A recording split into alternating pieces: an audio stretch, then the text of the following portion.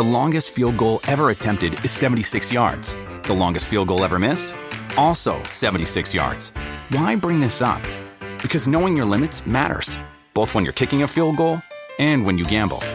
Betting more than you're comfortable with is like trying a 70-yard field goal. It probably won't go well. So set a limit when you gamble and stick to it. Want more helpful tips like this? Go to keepitfunohio.com for games, quizzes, and lots of ways to keep your gambling from getting out of hand.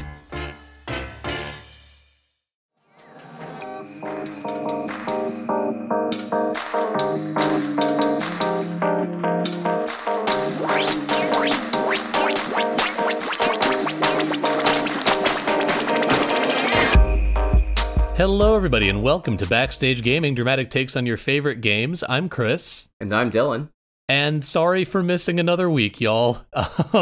The only excuse I can offer is that I was at C2E2, and so I was far too busy having fun in a geeky way. I feel like shaking hands with Travis. Is it Travis Willingham? Yeah, Travis Willingham, Ray Chase, and, oh god, why am I drawing a blank on this Sam name? Riegel.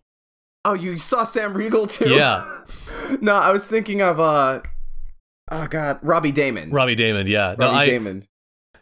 That makes it sound like I was, like, hobnobbing. I went to panels and paid to get autographs, but... Sorry, but, like, you know, you talked to them. Yeah, it was cool. Got compliments on my voice from some of my icons in the industry, so it was a cool time. But now we're here, and we're gonna do what we do best, which is think too hard about video games and game design and narrative implications thereof. And I have a topic in mind, and I'm gonna save the thing that put this in my brain for a little bit later, because it serves as a really good example of like exactly what I want to be talking about. Okay. But what I want to talk about is the idea of power creep and the role it plays in narrative. Now, hey Dylan, if you had to define power creep, what does that mean? Look, I was hoping you would do it for me. Okay, I can do that too. No, it's fine. Because I have my own definition for it, but you proposed this episode, and I wanted to make sure that what I was thinking actually fit with your. Well, hey, definition. Let's do this live. Let's make sure we're working with the same definition right here, right now. All right. So I would define power creep as over the course of a story in which the protagonist gains more and more abilities and becomes stronger and stronger. So I guess the archetypal picture of that is like Goku as a kid, like he has a bow staff and can't really do much else. Goku at the end of Dragon Ball Super Saiyan Z Battle of Gods can turn into like a god and also fire a Kamehameha wave the size of a planet.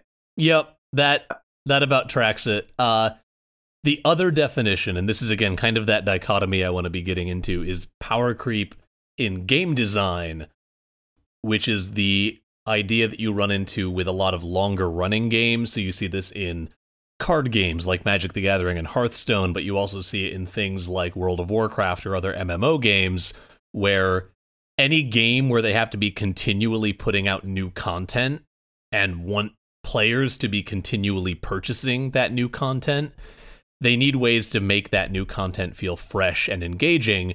And often, as they do that, they end up introducing gear in a World of Warcraft game or other MMO, or new cards in something like MTG or Hearthstone that are just blatantly better than a similar card or similar piece of gear that came before. So as long-running games like this go on, you wind up in a position of like 80% of the stuff in the game is obsolete, essentially. But Dylan, I'm glad that you brought up the topic you wanted, because that's the side of things I want to be engaging with more than the strict power creep of like, you know, Magic cards are stronger now than they were 20 years ago.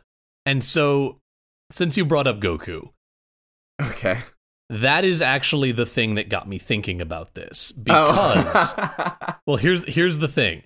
Yeah. They recently released a new Dragon Ball Z game, and it's, hey guys, there are like 87 Dragon Ball Z games, and like 84 of them are the same game. Like, it's true, he's right, and he should say it. I have never been one. I haven't played the new one. The new one is called Dragon Ball Z Kakarot, and it looks very pretty. There are a lot of very well-rendered cutscenes that do a great deal of homage to Dragon Ball Z and some of its iconic moments. Gameplay-wise, it looks pretty damn similar to Dragon Ball Z Budokai 1, 2, and 3, Dragon Ball Z Xenoverse, like all of the Dragon Ball Z arena fighters that have existed over the last 27 fucking years. But now it's an RPG. And that's where we get into it. Legacy of Goku, except here's 3D. Yeah, so here's the thing. Games and the stories that games try to tell kind of inherently end up involving a level of, like, the main character powering up over the course of it. In much the same way that a lot of shonen anime follow, like, you start at a certain level and then every fight is, like, the main character getting a little stronger, getting a little stronger, getting a little stronger. And there's a reason for that. It works well for a serialized thing like a shonen anime. It also works well for a game where they want to be throwing greater challenges at you and throwing new experiences at you, so your abilities need to rise to meet that, right? Mm-hmm. Then we introduce Dragon Ball Z. And I want to go, I don't know that, like, we've talked about Dragon Ball and Dragon Ball Z tangentially on here before. I do want to get out there and just say, I really love Dragon Ball. Like, the OG Dragon Ball manga and anime series are a delight. They're dated. They're dated. They? A lot of the things that they play for goofs aren't as funny to me now as they were when I was 13. Yeah. Oh boy. Yeah. But, like there are some jokes that hold up pretty well 100%. Today, but all of, like, even with all of the, like, whoo boy, this is a pervy manga baggage that it has, the story of the original arc of Dragon Ball is really clever and well told and fun and heartfelt and, like, works very well. And then Dragon Ball Z comes in, and one of the first things that happens in Dragon Ball Z is they introduce the idea of power levels. Right. And this is a bad thing. It led to, the famous, like, what's the scouter say about his power level? And then Chris Sabat screamed the number 5,000. It's actually not Chris Sabat who screams it. I think it's Brian Drummond. No, you're right. Yeah, Drummond gave the really iconic read of that. But anyway, so they introduced this idea that, like, people and fighters in particular have a numerically representable power level. Yeah. And from there on, like, that is a dumb idea, because then you have to start introducing, like, okay, well, Goku has a thing called the Kaioken that makes him stronger. But what does that mean? Oh, it multiplies his power level by 2. At that point, the progression of the characters becomes a numerical value rather than a change in their fighting style or how they approach a problem. Exactly. Like, I guess another example I had, and this is mild spoilers for, like, the first 30 minutes, maybe 45 minutes of Rise of Skywalker, Star Wars Episode 9. Mm-hmm. I remember, like, I was watching A New Hope, and one of my friend's brothers just kind of spoke up and was talking about, like, yeah, you're not supposed to just know how to do Force Lightning, and I'm like, that's the most reductive way to approach any type of story ever. Accurate. Like, the force powers aren't expressed as, like, some RPG spreadsheet that, like, once I level up, like, 45 levels in my Sith my Sith skill tree, I get Force Lightning. No, you use Force Lightning because the character is angry, and this is a way to visually reinforce that anger and the negative effects it causes. Yeah, and to create on the story. Create a complication in the narrative based on even if the complication in the narrative is a complete fake out. Yep.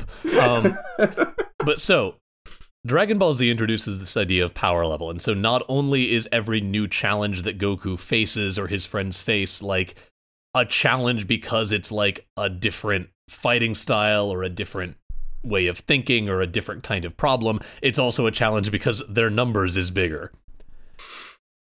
In walks Dragon Ball Z Kakarot. I sure do love numbers. And you know how Dragon Ball Z Kakarot is an RPG? Yes. So you gain experience in this game by exploring the world and doing side quests and fighting, like, the Red Ribbon Army robots that are flying around. Okay, I kind of love that. That's kind of sick. See, here's the thing. That's good. What's less good is that you'll run into points where it's like, you're going along and you're gathering experience and you'll level up like once or twice. And then, Goku has to have his fight with Frieza on Namek. And the game goes, okay, well, you just had the cutscene where Goku goes Super Saiyan. Here's enough experience for you to level up 10 times. Okay, could you repeat that? Sorry, real quick. Yeah.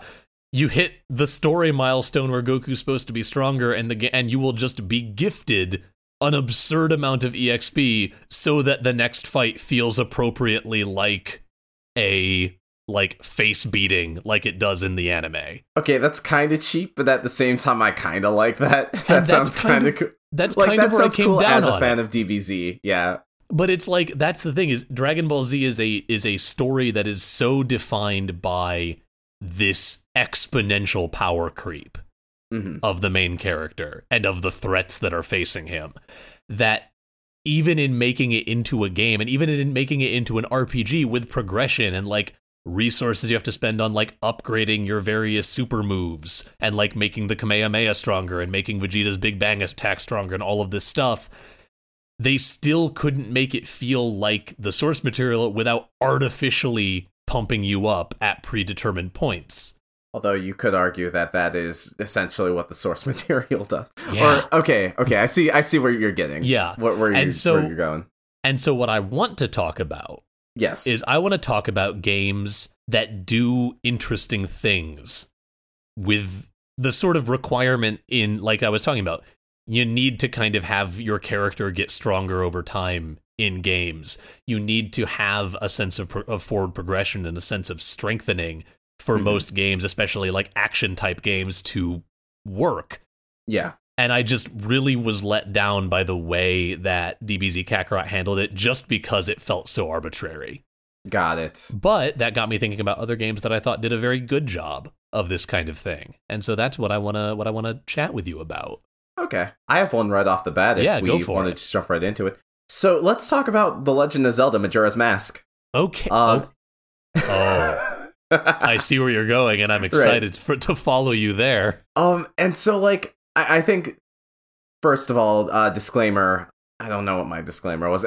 Something about Majora's Mask, not like this power scaling isn't power so much as your combat prowess, but it's more the abilities that Link gets, and also, this applies to nearly every Zelda game, but I think the way Majora's Mask handles it is special, because Majora's Mask is so little of Majora's Mask is focused on you doing heroic quests to save the world, and so much more of it is based on you helping people. And yeah, I think my favorite thing about Majora's Mask is that as Link, you're exploring this world that's going to end in 3 days. Everyone's scared and depressed and anxious and all these terrible things, and they also have other shit that's going on in their lives that doubles down on those feelings of awfulness. Boy howdy, Majora's Mask was a prescient game that really predicted what it would feel like to live in 2020. Oh my god. But anyway. So yeah, as Link, you are exploring this world, and really your main goal is to do the 4 dungeons, show up to where the final boss is, play a song, and then do the final level and beat the final boss. But, to do that, you have to help people. And then there are also side quests where you help people. And some of these side quests where you help people give you items that enable you to help other people. And so, in Majora's Mask, the power creep isn't so much Link getting stronger, so much as it is the tools Link needs so that he can help more people. You might not be allowed to go into the Deku Palace. Dekus are like these little wooden tree creatures. Think like a grass Pokemon. Little itty-bitty ents.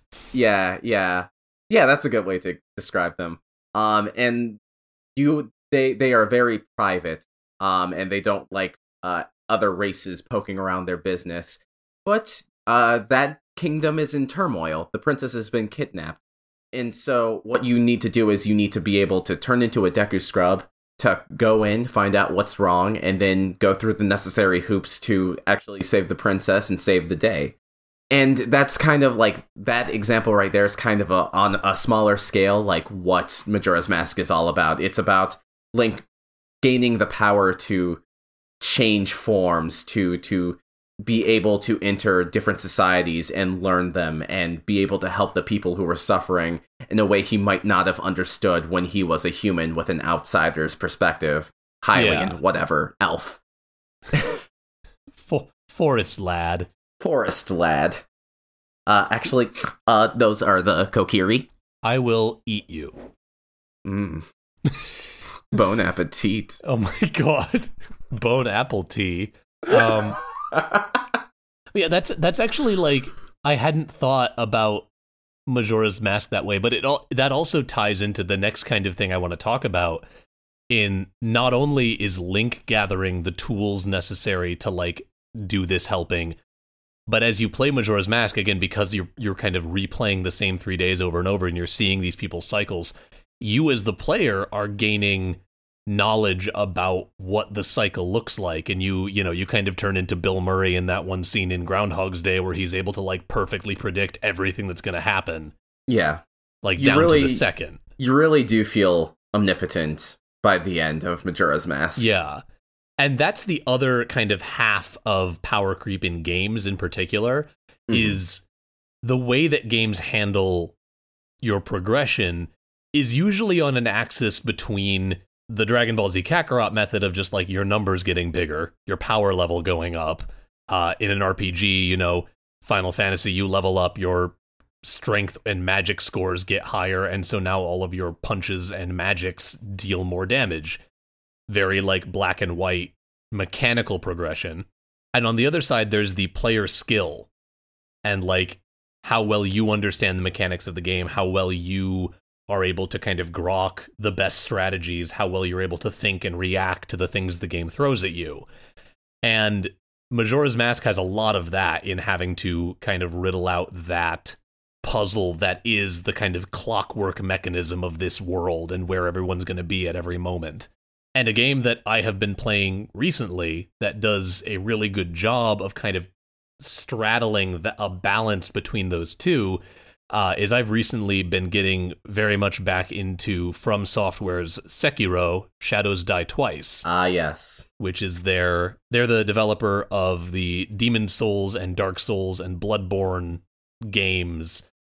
How which is also that, do a by great the way? job of this. I know that like Sekiro's kind of a controversial From Software game, and I feel like I can feel Dakota side-eyeing me as I say that, like, Sekiro's the one I'm most interested in. It's my favorite. Oh, good. Okay. Like, here's the thing.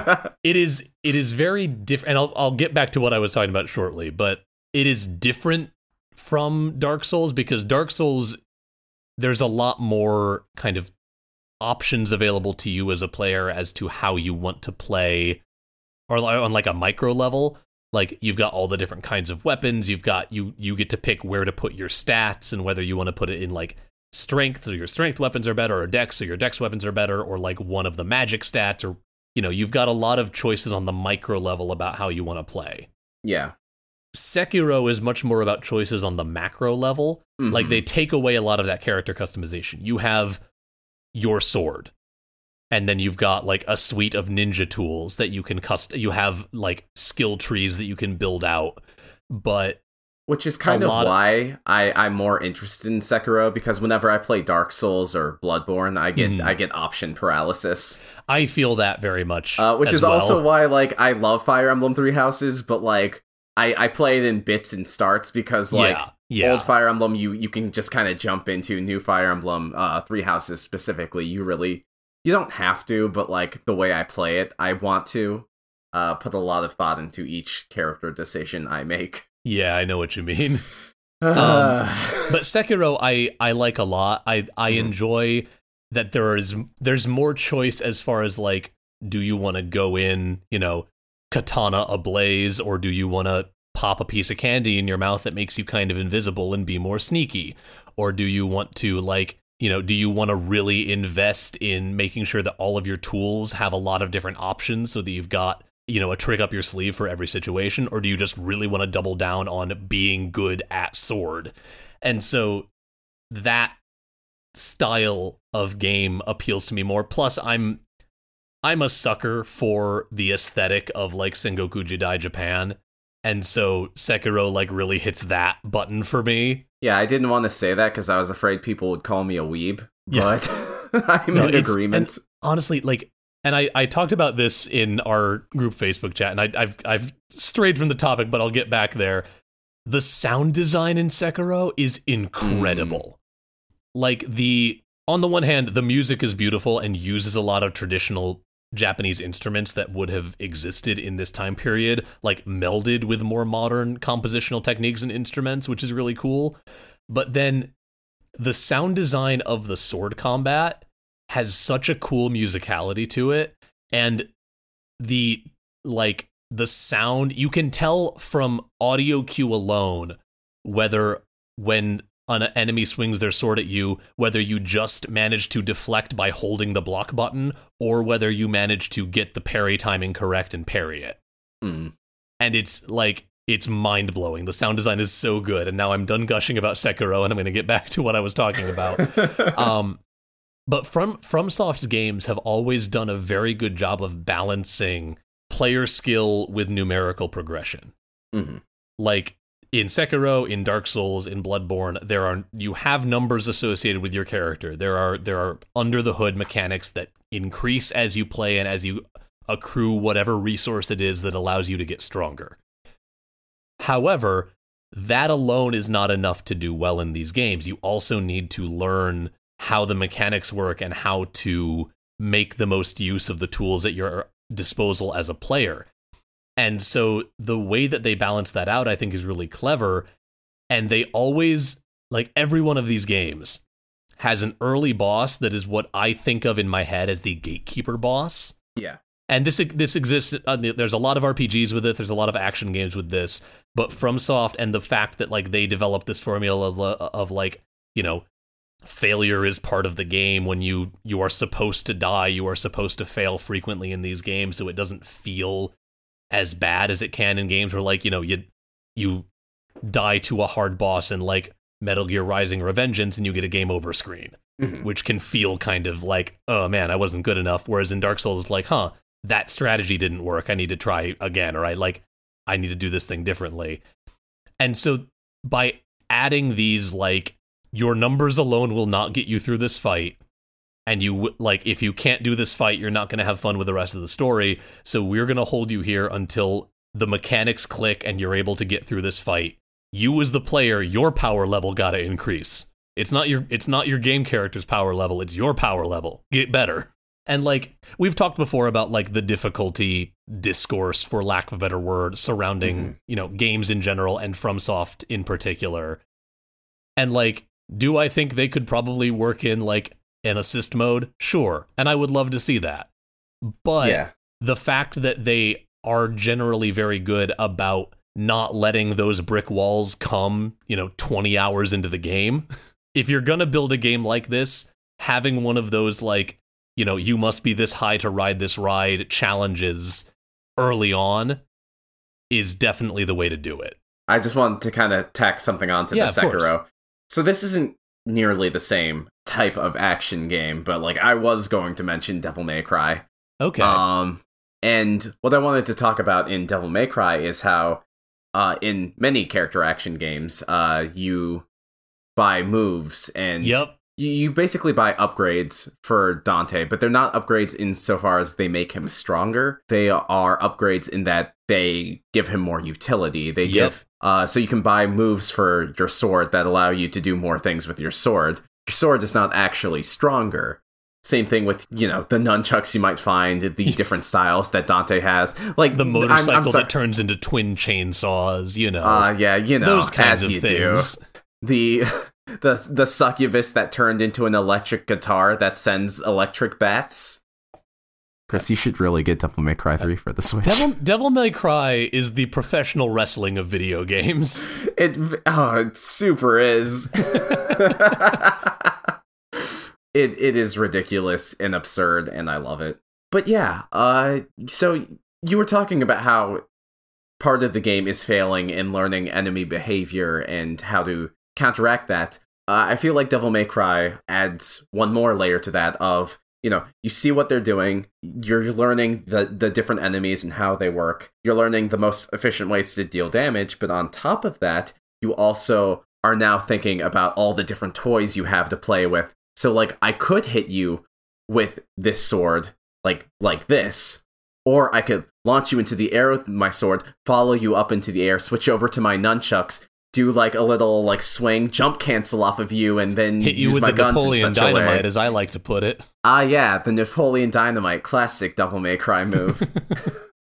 But you're starting to think about like, all right, how can I do this while I'm styling on them? What's that one Simpsons clip of like hip hop dancing defense class? That's what Devil May Cry is. Say some gangsters dissing your fly girl, you just hit him with one of these. Amazing. Oh my god, just reminded me of the dude I saw in the gym a couple weeks ago, just like casually busting out some capoeira exercises. Oh my god. It was wild. Get his number. What? Get his number. Like, not even as like a flirtation thing. Just say, I know a guy who does capoeira. Yeah, no, it was fucking wild. I was like, I've never seen someone do this in person before. He like set up a little like ring for himself out of like traffic cones and like was just like doing breakdance kicks inside of it. That's rad as fuck. Right? Yeah. You know what else is rad as fuck? The playbill. The playbill. Ah! Look at that masterful segue.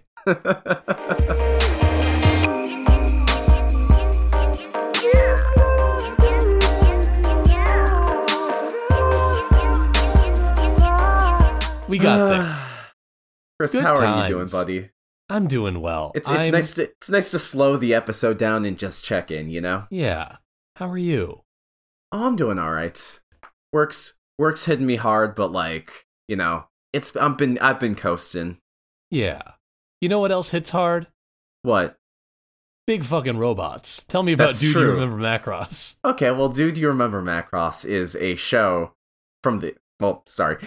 Macross is a show from the 80s. It's an anime. It's a mecha anime. And it's pretty cool. And, Chris, we both have a friend named Coop, and he's pretty cool.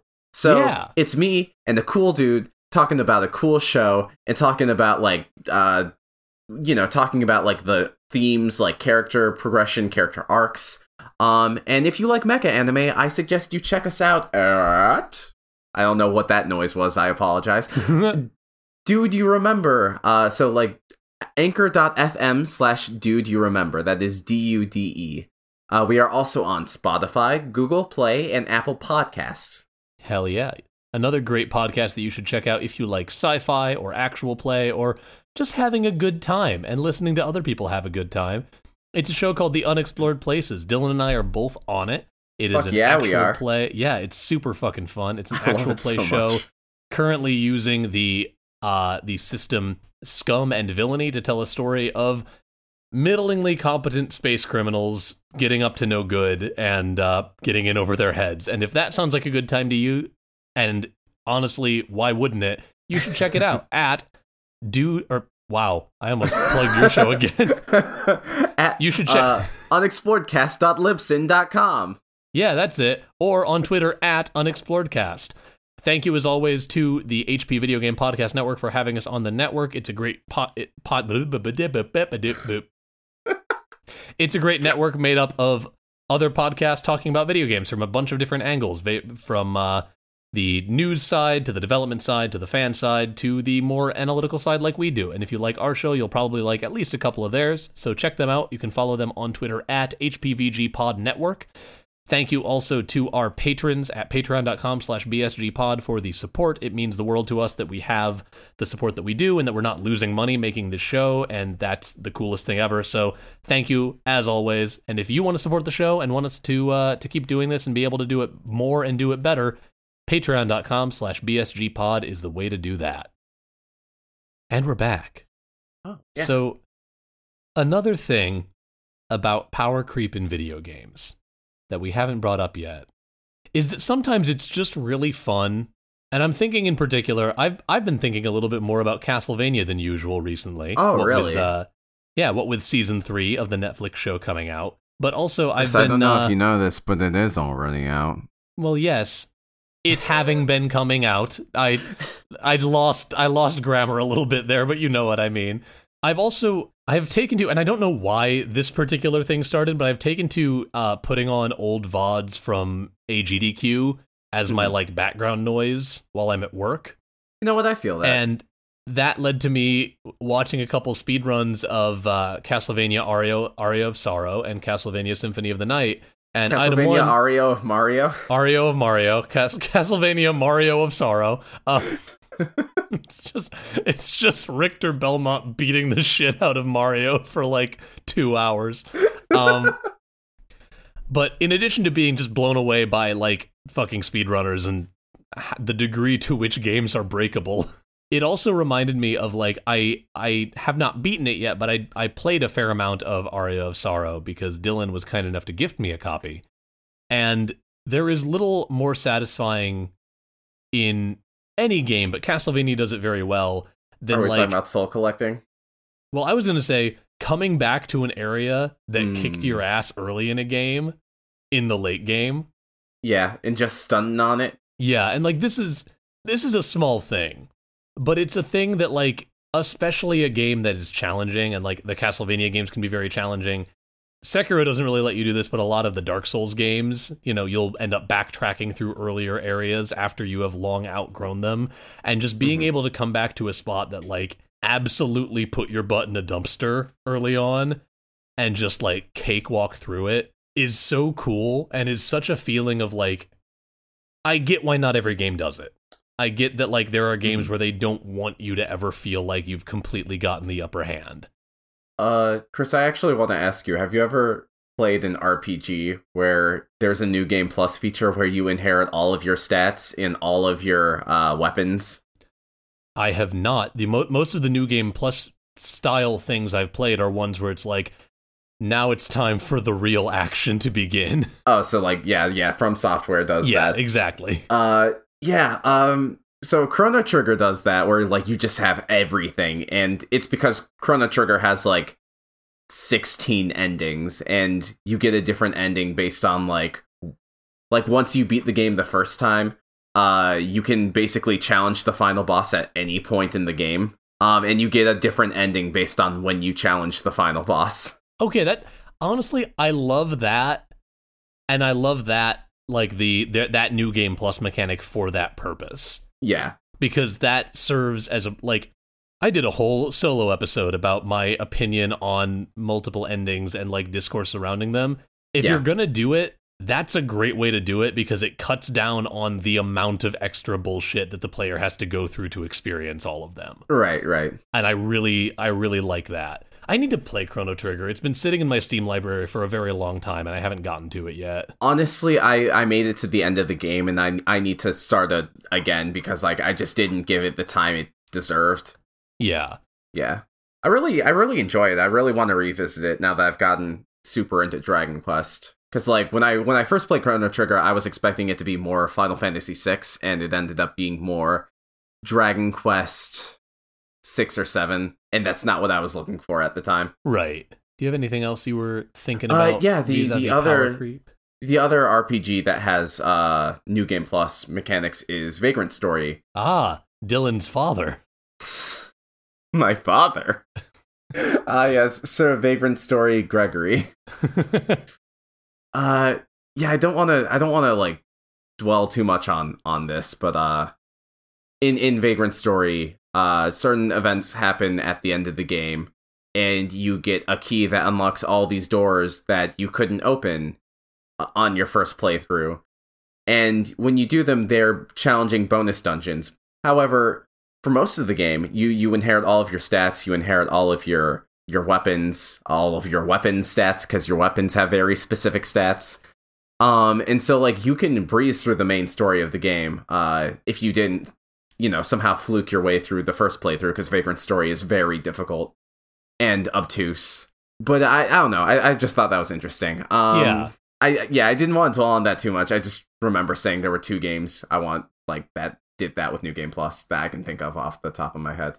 I feel like there were a couple more, but like you were saving the Goku one, and then like I said Dragon Ball at the start of the episode. You made me bust my bust my Dragon Balls a little earlier than I was anticipating. Okay.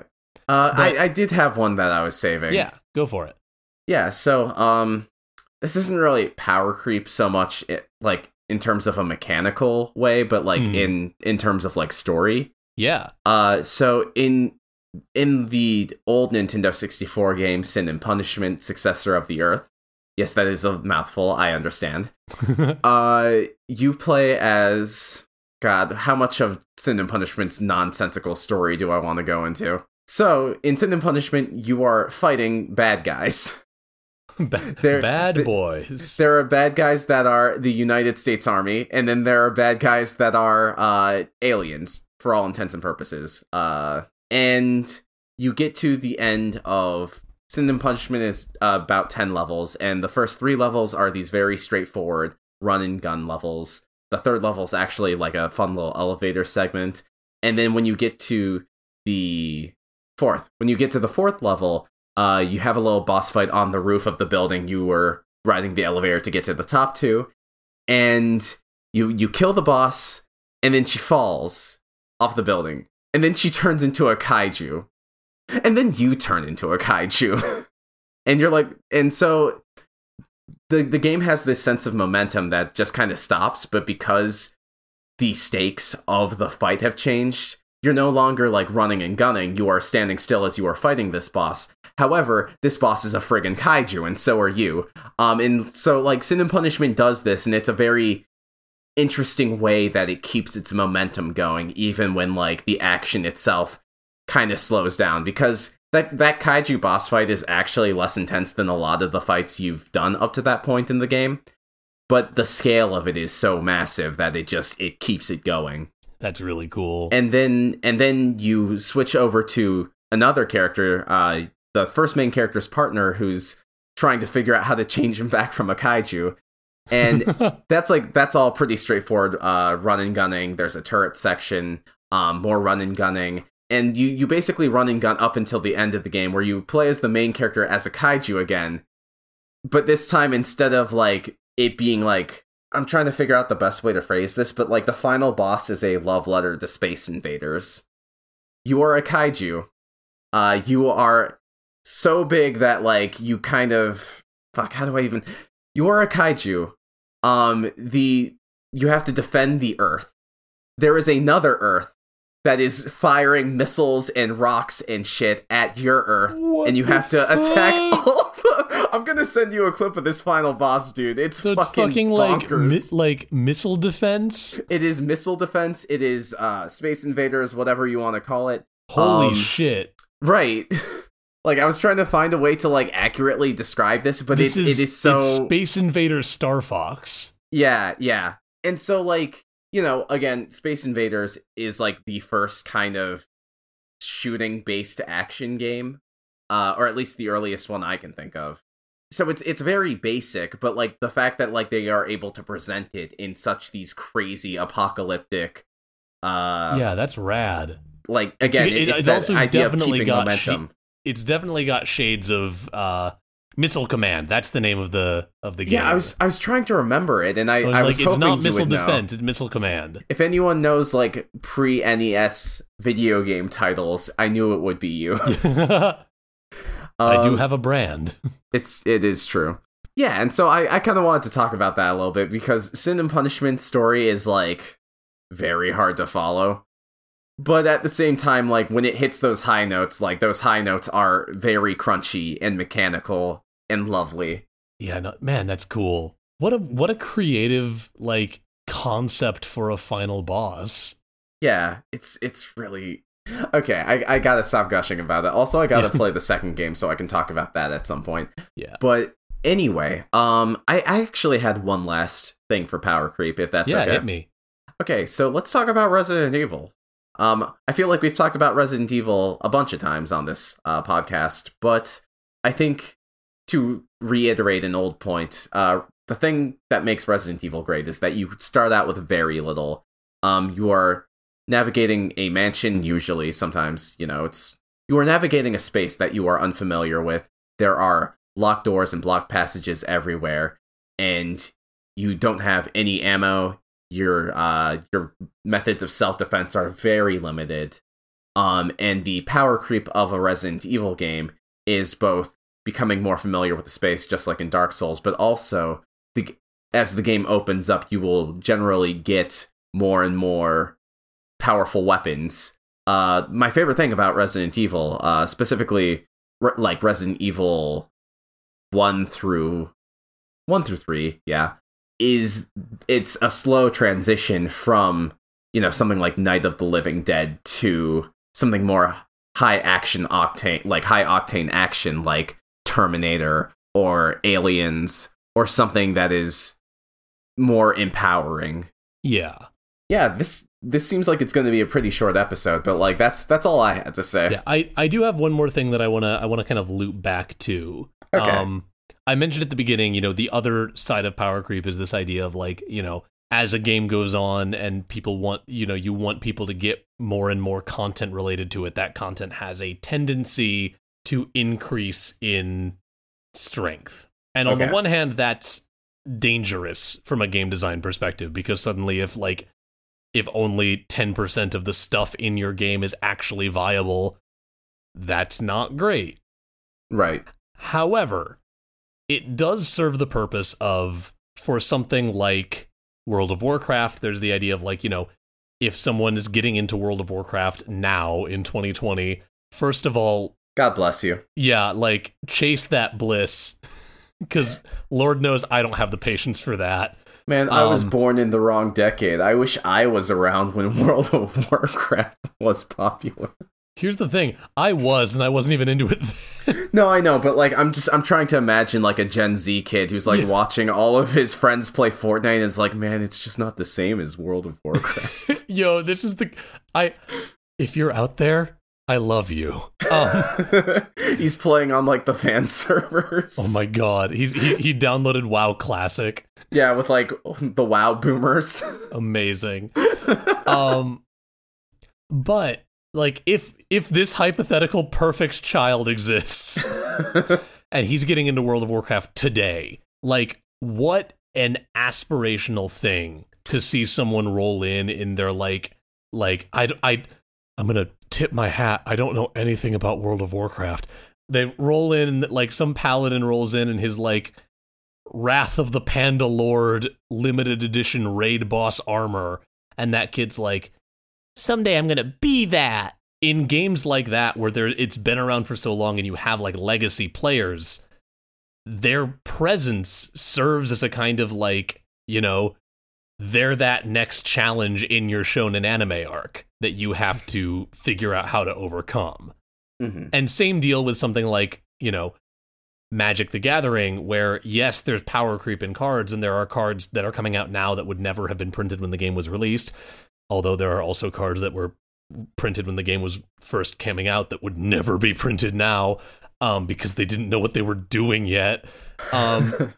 That like depth of everything that's out there, while yes, there are some cards that come out that are just blatantly better than cards that have come before, that's not as common as cards that are just like differently powerful. And so as that power creep mechanically is occurring, it's encouraging the other side of it, the player skill increase, to kind of rise to meet it, and to rise, like, if you're really into Magic, you're trying, every time a new set comes out, you're combing through those cards as they're being announced, trying to figure out what the best combinations are going to be and what kinds of decks are going to be viable in the format, and all of this kind of stuff, where, like, I guess what I'm kind of coming back on this is, even when it's imbalanced, even when it seems like the design of a game is hinged overly on the player skill side or overly on the mechanical side, I think that a lot of the best kind of like progressions in games come a lot about where like there's a tight